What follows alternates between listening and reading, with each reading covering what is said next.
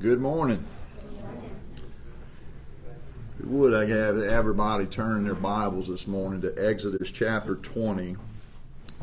We'll be continuing in the Catechism, going over the 10 Commandments this morning. We'll be looking over the second commandment.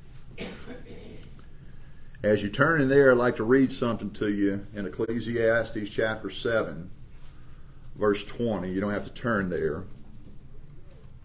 King Solomon says here, "For there is not a just man upon the earth that doeth good and sinneth not." There's none of us that could keep the law.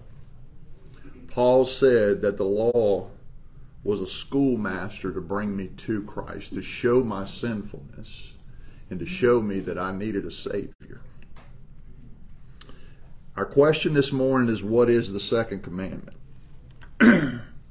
And you could read along in chapter 20, verses 4 and 6. It says this, that thou shalt not make unto thee any graven image, or any likeness of anything that is in the heaven above, or as that is in the earth beneath, or that is in the water under the earth. Thou shalt not bow down thyself to them, nor serve them. For I, the Lord thy God, am a jealous God, visiting the iniquity of the fathers upon the children, unto the third and fourth generation of them that hate me, and showing mercy unto thousands of them that love me and keep my commandments. I want you to notice in this passage of Scripture right here, he says that I, the Lord, am a jealous God. He demands our worship. He demands our affection. He demands our attention, and he's not willing to share it with another. Let's pray. Father, we thank you, Lord. We thank you for your word, Lord. As it says in Psalms, that your word is a lamp unto our feet and a light unto our path, Lord. We pray that you would enlighten us with your word this morning, Lord.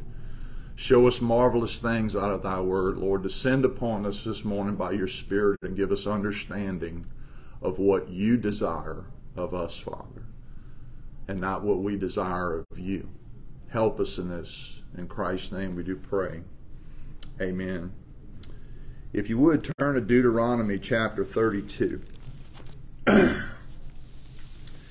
And first we'll look at what is required in the second commandment. The second commandment requires the receiving, observing, and keeping pure and entire all such religious worship and ordinances as God has appointed in his word. We cannot conjure up in our own minds, okay, well, this is how I want to serve God. No, we must serve him the way he says that we must serve him. He is the God of the universe. He makes the rules. We don't. Deuteronomy chapter 32, verse 46, it says here that, "And he said unto them, Set your hearts unto all the words which I testify among you this day, which ye shall command your children to observe to do all the words of this law." Not some of them, but all of them. It is a direct commandment. This is what I require of you. Turn to chapter 12 of Deuteronomy.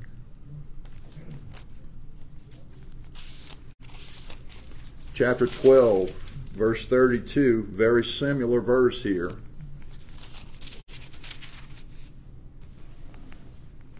What things soever I command you, observe to do it. Thou shalt not add thereunto, nor diminish from. Jesus had much trouble with the Pharisees and Sadducees in his earthly ministry because they added to the commandments. And he told them this, he said that you add the doctrines of men as if they were the commands of God. Look in the New Testament in Matthew chapter 28.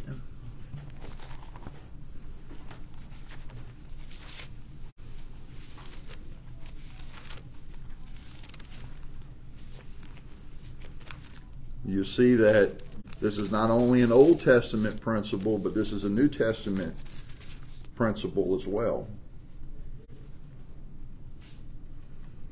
We all know verse 19, it's the Great Commission. Go ye therefore into all the world and preach the gospel, baptizing them in the Father, the Son, and the Holy Ghost. Verse 20, teaching them to observe all things whatsoever I have commanded you. And lo, I am with you always, even unto the end of the world. John 14,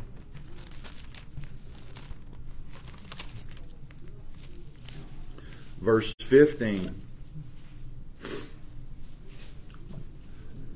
The chapter where Jesus promises that the Holy Spirit will come. He says this in verse 15, if you love me, keep my commandments. You'll see this commandment keeping not only in the Old Testament, but in the New Testament as well. The Old Covenant as well as the New Covenant. But we know that the keeping of the commandments is not for righteousness' sake. Why do I keep his? Why do I love him? The scripture says because he first loved me. It's an act of love that we keep his commandments. John 15, one chapter over. Beautiful passage of scripture, how he speaks that he is the vine and we are the branches. Verses 9 and 10. And he says this, as the Father hath loved me, so have I loved you. Continue ye in my love. If you keep my commandments, you shall abide in my love. For even as I have kept the Father's commandments and abide in his love. Jesus is painting a correlation right here. Love me the same way I've loved my Father. How did he love his Father? He was obedient to what the Father asked of him. Keeping the commandments is an act of love. Secondly, this morning we'll look at what is forbidden in the second commandment. The second commandment forbids the worship of God by images or any other way not appointed in his word. If you would, turn a couple books over to Romans chapter 1. In our society today, Romans chapter 1, we've heard a lot of preaching on this.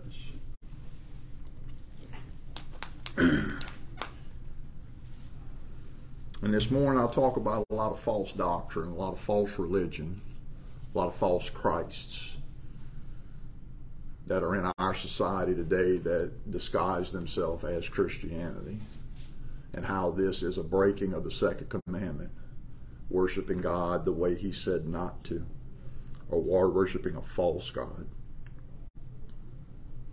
Romans 1, look at verse 22 and 23. It says, professing themselves to be wise, they became fools, and changed the glory of the uncorruptible God into an image made like to corruptible man, into birds and four-footed beasts and creeping things. Sounds very familiar in the end of Deuteronomy, when Moses was up on the mountain with God receiving the Ten Commandments. And the people came to Aaron and said, make us a god.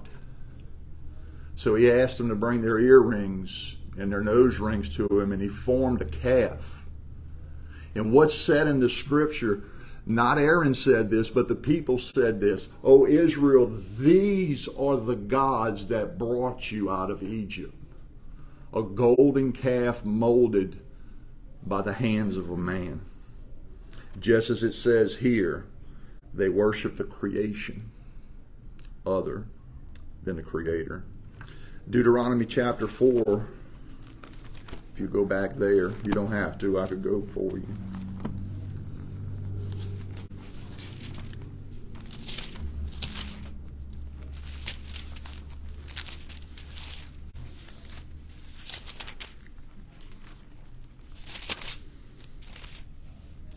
Deuteronomy chapter 4, verses 15 and 19.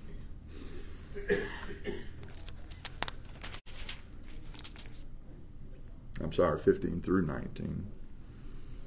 Take ye therefore good heed unto yourselves, for ye saw no manner of similitude on the day that the Lord spake unto you in Horeb out of the midst of the fire, speaking of out of the mountain at Mount Sinai when he gave the 10 commandments to Moses.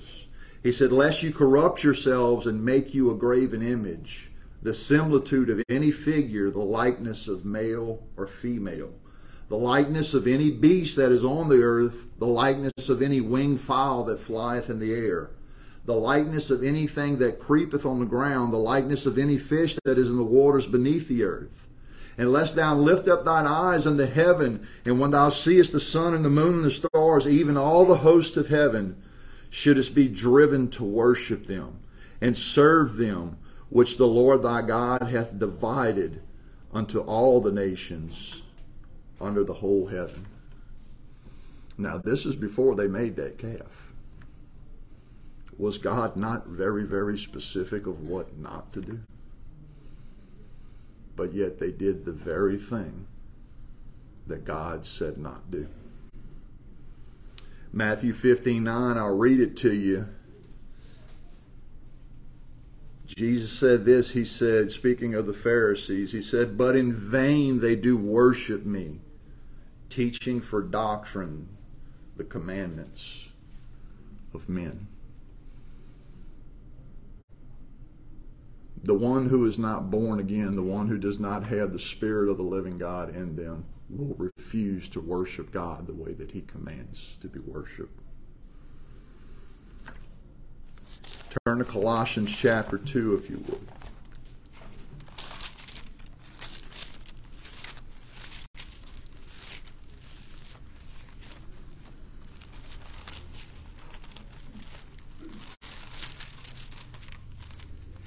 Colossians chapter 2.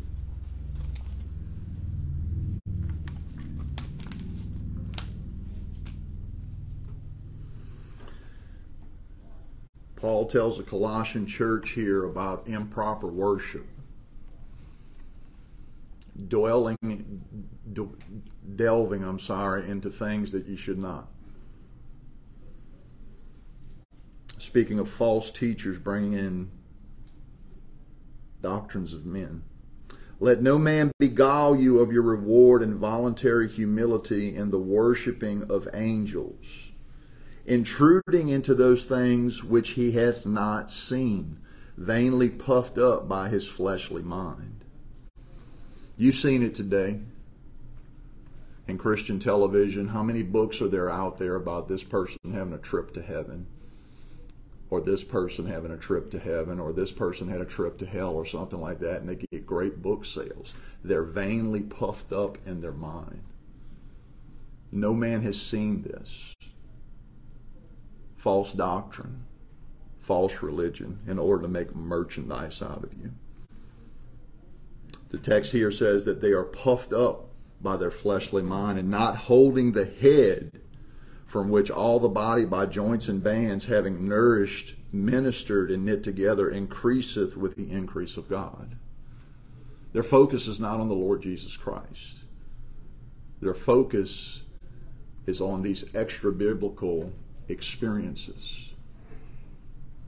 They want experience. They don't want the crucified Christ. 2 Corinthians chapter 11.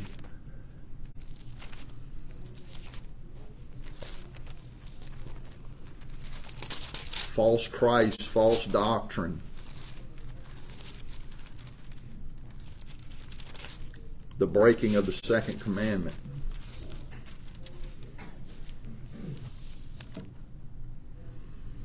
Second Corinthians chapter 11, look at verses 1 through 4. Paul says here, would to God you could bear with me a little in my folly, and indeed bear with me. For I am jealous over you with a godly jealousy. Remember what he said in Exodus 20? I'm a jealous God, and I will not share your affections with another.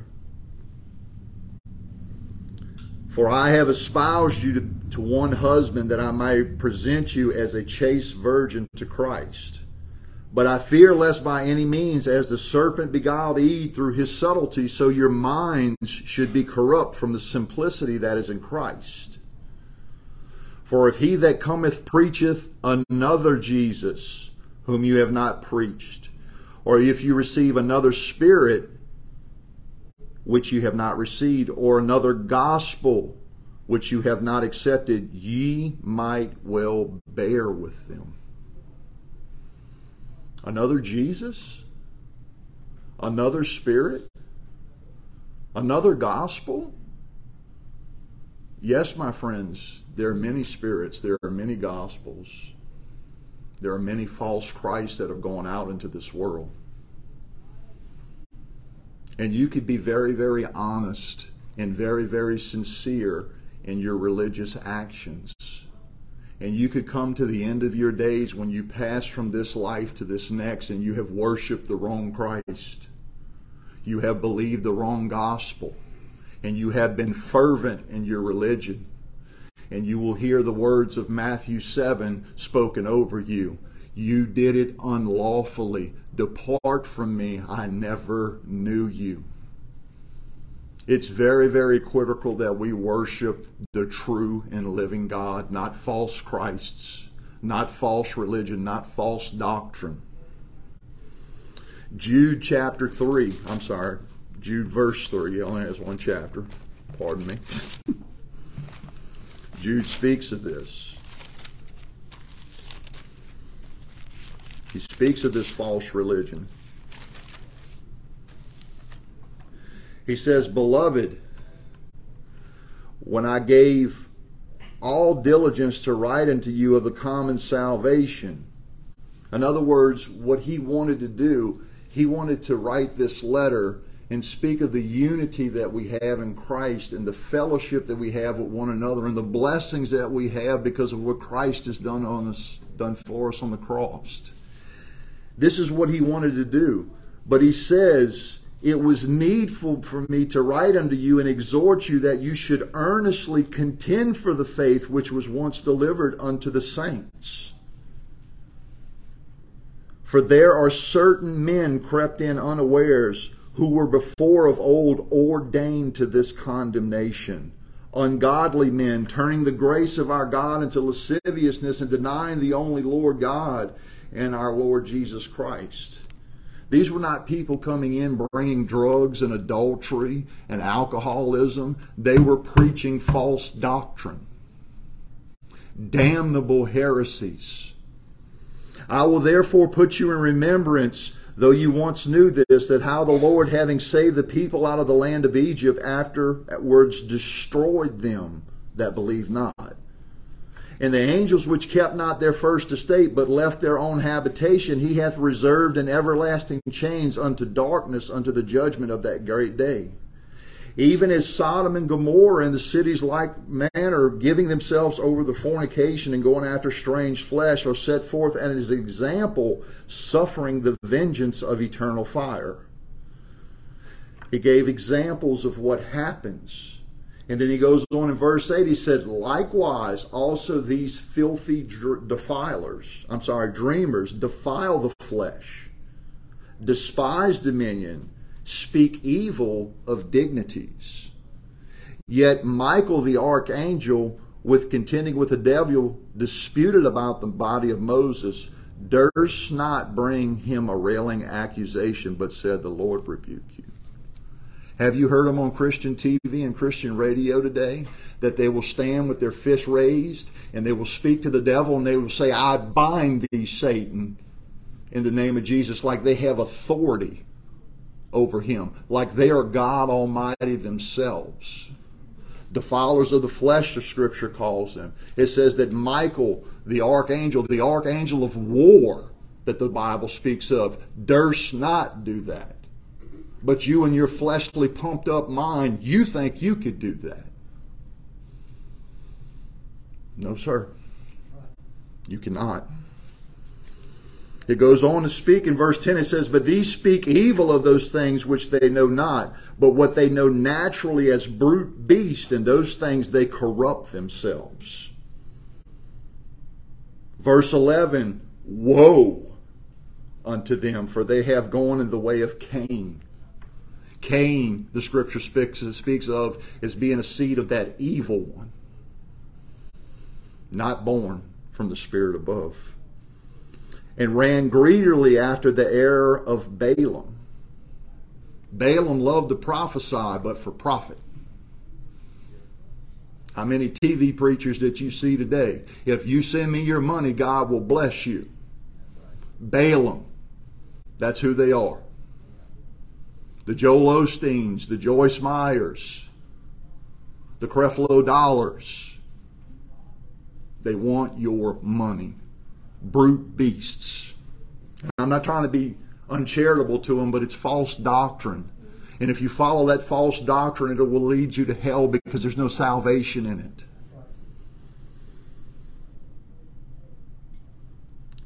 And perished in the gainsayings of Kor. These are spots in your feast of charity when they feast with you, feeding themselves without fear. Clouds they are without water, carried about of winds. Trees whose fruit is withered, without fruit, twice dead, and plucked up by the roots. Raging waves of the sea, foaming out their own shame, wandering stars. Notice here, to whom is reserved the blackness of darkness forever. They claim to be the most spiritual people on the planet. The scripture says that they have reservations in hell, in the darkest, blackest part of it, because they lead people astray, and they're supposed to be sending people to Christ, and they're sending them to hell. Verse 14, and Enoch also, the seventh from Adam, prophesied of these, saying, Behold, the Lord cometh with 10,000 of his saints to execute judgment upon all, and to convince all that are ungodly among them of all their ungodly deeds which they have ungodly committed, and of all their hard speeches which ungodly sinners have spoken against him. He goes further to say, These are murmurers, complainers, walking after their own lust, in their mouth great, speaking great swelling words, having men's persons in admiration because of advantage. They want to stroke your ego because they want something from you. They don't want to deny themselves and pick up their cross and follow Jesus. They want to move things around to where they could get advantage in this earth. Their God is mammon. They want the wealth of this world. And they will use Christianity and drag Christ's name through the mud in order for their own profits. But beloved, remember ye the words which were spoken before of the apostles of our Lord Jesus Christ, how that they told you there should be mockers in the last time who should walk after their own ungodly lusts. They have the tag Christianity on it, but it's earthly, it's sensual, it's devilish. These be they who separate themselves, sensual, having not the Spirit. But ye, beloved, building up yourselves on your most holy faith, praying in the Holy Ghost, keep yourselves in the love of God, looking for the mercy of our Lord Jesus Christ unto eternal life. This stuck out to me in verse 21, study and keep yourselves in the love of God. What did Jesus say earlier in John 14 and 15? If you love me, keep my commandments. Do it the way I said do it, not the way the world says. 2 Peter chapter 2, if you'll turn there, Peter speaks of very, very similar, the same thing here.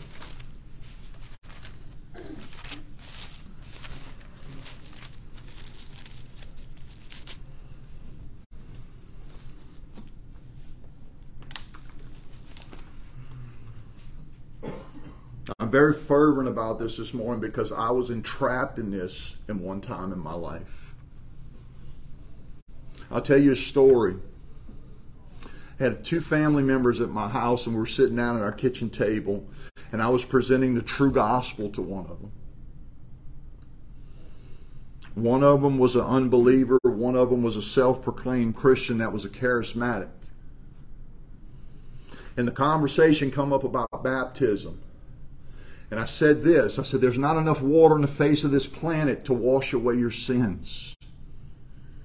The Scripture says that without the shedding of blood, the blood of our Lord Jesus Christ, there is no remission of sins.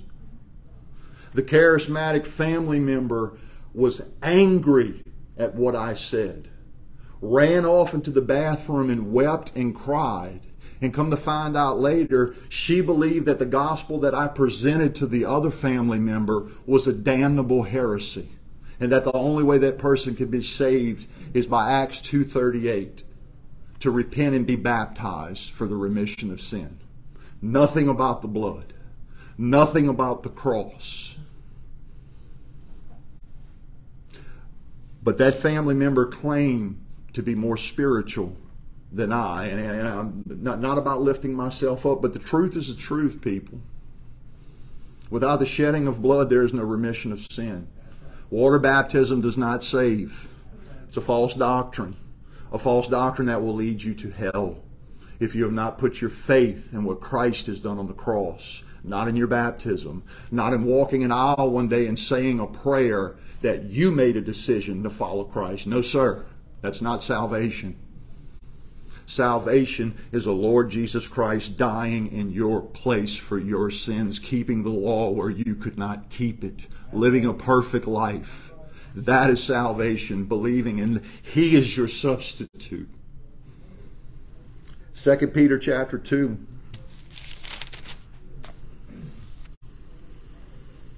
Look at verses 1 through 3. Peter says here, but there were false prophets also among the people, even as there shall be false teachers among you, who privily shall bring in damnable heresies. Not just bad teaching, damnable. Damnable that will send you to hell. You believe a lie instead of the truth, and you believe that you are religious, but there's no salvation in it. Even denying the Lord that bought them and bringing upon themselves swift destruction. And this is the sad part here. And many shall follow their pernicious ways, by reason of whom the way of truth shall be evil spoken of. These people claim to be Christians, and they drag our Lord Jesus Christ's name through the mud. And through covetousness shall they with vain words make merchandise of you, whose judgment now of a long time lingereth not, and their damnation slumbereth not. And he goes on in the next verses, just like Jude did, to give examples of Sodom and Gomorrah and things like that, who are reserved for such damnation. Exodus chapter 34 verse 14, it says, for thou shalt worship no other God, for the Lord whose name is jealous. And in that text, jealous is all capitalized, every letter. Is a jealous God. Why is He a jealous God? Because He wants you to Himself. He doesn't want you to chase after false gods. He wants to bless you. He wants to give you eternal life. Turn to Him if you do not know Him this morning. 1 Corinthians chapter 10. We'll wind down this morning, a couple more verses.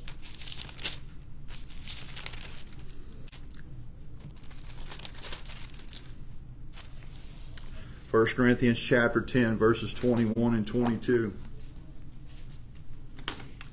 Speaking of the Lord's table here, a very familiar text. We go through this every first Sunday. Verse 21 says, you cannot drink the cup of the Lord and the cup of devils. You cannot be partakers of the Lord's table and the table of devils. Do we provoke the Lord to jealousy? Or are we stronger than He? No, sir, don't do that. Do not provoke the Lord to jealousy.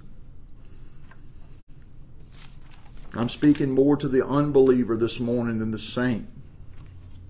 Isaiah 42 verse 8, I'll read a couple scriptures to you. It says here that I am the Lord, that is my name, and my glory will I not give to another, neither my praise to graven images. He will not give His glory away. Why do we worship Him? Because what He has done for us.